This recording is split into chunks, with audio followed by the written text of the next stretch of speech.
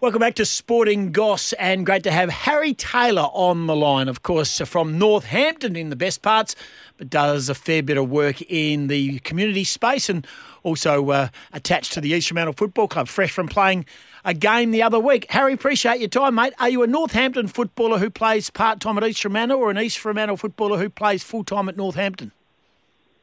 Yeah, it's a good question, isn't it? I'd like to say that, I'd like to say I'm a little bit of both. Probably my playing allegiance is a little bit stronger with Northampton at the moment, but certainly some of the other work I'm doing is pretty significant from an East Fremantle point of view in the Midwest area. I mean, it's sort of not one hat over another. It's very much, 3 or 4 hats all melded together to sort of create the roles that I've been playing up this way. Yeah, tell us a bit about the one game down at East Fremantle, though, mate. Kicked a goal, looked pretty good. What was it like slipping the jumper back on? Yeah, it was all a little bit surreal in some ways. I've got some great memories of that time of my life playing at East Freo. We didn't, unfortunately, win too many games back then, but had a really, really great teacher in Shane Woden at the time, and Dave Dunbar was our coach, a new coach into the system. So, learned a lot, had a lot of great experiences at that club, and walking back in, seeing some of the same people that were there all that time ago, and then there's obviously a lot of new faces. It was a fair bit of fun. Who gives the biggest spray, Billy Monahan or Chris Scott? Yeah, that's a good one.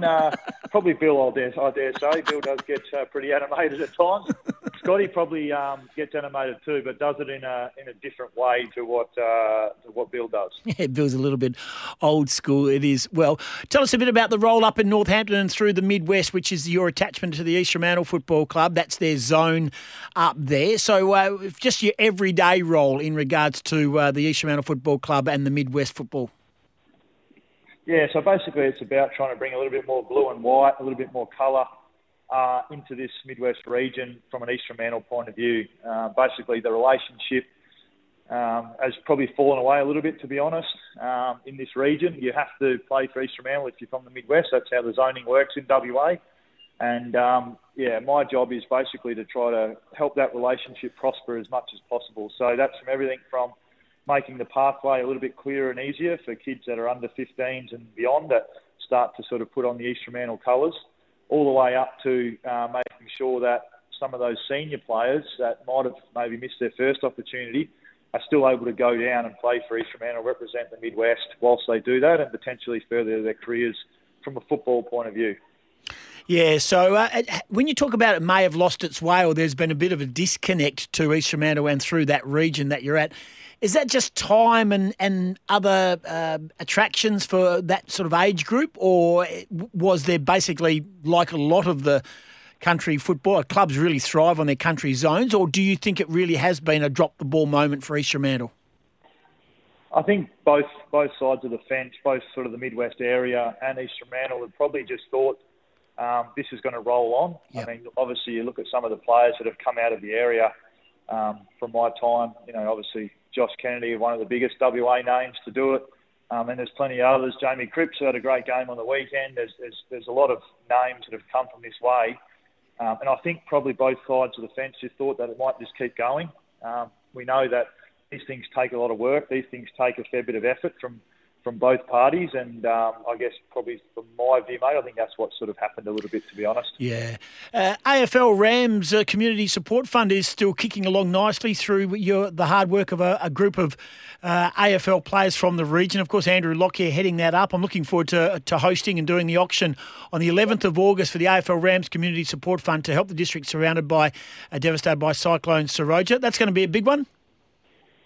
Yeah, it should be great, mate. It's been really, really positive. The community have embraced the appeal in a lot of ways, and we've been able to raise some much-needed funds and starting to work out where the best places and people to use those funds now. So it's a significant event in the history of the Midwest, particularly Northampton, Kalbarri region. I mean, these sort of events, cyclone events, don't happen all that often. Fortunately, the damage has been pretty significant, and it's now important that the money that has been raised, we can start to really sort of direct in the right places.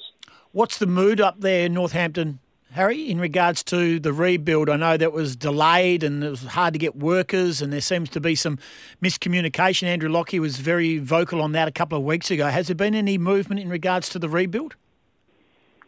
Yeah, it's sort of slow going. Things tend to take a little bit longer when you're 450 k's away from, the big city. Work is what you mentioned is probably the most significant thing, is trying to get tradies up here to actually administer the work or complete the work needed. That's been really difficult. Purely from an accommodation point of view, to be honest, is trying to actually find accommodation for the workers. I think there's an availability of people that are willing to come, but they need somewhere to sleep, they need somewhere to go and eat, and those things are a little bit more difficult. So what has been, I guess, a bit of a saving grace is the amount of traffic that has come from Perth. And although people are generally heading further north or east or wherever it might be, they generally go through Northampton to get there. And so even a small thing like filling up your car, buying a pie, sausage roll, going to the local craft store to get something, that is helping, because you're spending money in this town, which will then circulate to someone else's hand, and then hopefully into the next person's hand as well. For someone who hasn't been up there since the cyclone, can you just paint the picture in regards to the current status of the buildings? I mean, when you're talking about a rebuild, and that's basically what it has become for a lot of businesses and residences as well, where are we at as a percentage? Is the house 50% up and about, or is it less than that? I mean, just give us a basic percentage. Yeah, well, I think there was over 80 homes that were uninhabitable after the cyclone came through. So not a big town. It's probably 500 people that live within the region. There is still tarps over a lot of roofs, which is a sign that, things probably aren't moving as quickly as those people might like. I know there's some people that fortunately have maybe a shed or something like that where they can move into. So they basically move their wardrobe across and their beds and sleep in there, and then try to use the house for other things where they need to. You only need to drive through, I guess, the first part of the town, and just to see the bottom pub, which is a bit of a historical landmark in the region. That's sort of basically uninhabitable, and we're not sure what's going to happen with that going forward, but that's a pretty significant symbolic sign of the sort of devastation that did occur because of the cyclone. How's your footy, mate? How's your footy up there for the Rams? We're going okay. We're sort of in the 4 at the moment. We're sort of, in the mix. We've got a host of injuries, which is a bit unfortunate, and it's probably a conversation for another day, but just to see the significant injuries at AFL level, it's probably the same in a lot of community clubs as well, which is sort of bigger picture stuff that you and I don't need to talk about now. But going okay. I'm playing a bit more forward lately, although my goal kicking probably would suggest that I go back. I kicked 2 goals 7 on the weekend, and unfortunately let us down in that regard. So not my finest moment, but got a state game coming up on Friday night. Yep. State country versus state. I guess it's state metro or state city. Which would be a pretty significant event. I know it's a 100-year anniversary of the sort of amateurs in Perth, and I dare say it's going to be a pretty good game of footy. So you're lining up for that one? Or you're already? Where's that game being played? That's going to be played down at Fremantle Oval. Nice. About 7 o'clock on Friday night. All right, so there you go. Game first, and then a senior game after that. Oh, brilliant. Really looking forward to the opportunity to play and represent the country area where I obviously have a lot of friends and family and am very passionate about. How's the statue coming along? Not too bad. I'm pretty happy with mine, actually. Fortunately, being in the area, I had a bit of a say of what I look like. They're all going really well, and I think they're not too far away of locking in a date and a place of where they're going to be put and then unveiled. So a matter of trying to get all the boys that are represented up there at some point. Probably obviously after the season it'll be easier, but it'll be a pretty significant event for the Northampton community, and I know they're very, very proud of their players that have gone on to play AFL footy. So they should be. Last one, I know you got a meeting to go into, just really quickly. Did you come down and watch the boys, the old Cats, do a job on Fremantle the other week? Did you get around them? Were you allowed to get around them? No, I wasn't allowed to get around them. I was planning to go along and spend a bit of time with them. Obviously, love the boys and spent so much time with my football life at the Geelong Football Club. But unfortunately, they got off a plane, had to go straight to their rooms, weren't allowed to leave till I think about 12 o'clock the next day, and unfortunately couldn't go see them. So I went along like the most of the other supporters, albeit, mate, I was a bit of a mess. I couldn't get into the gate. I didn't know how to use a ticket.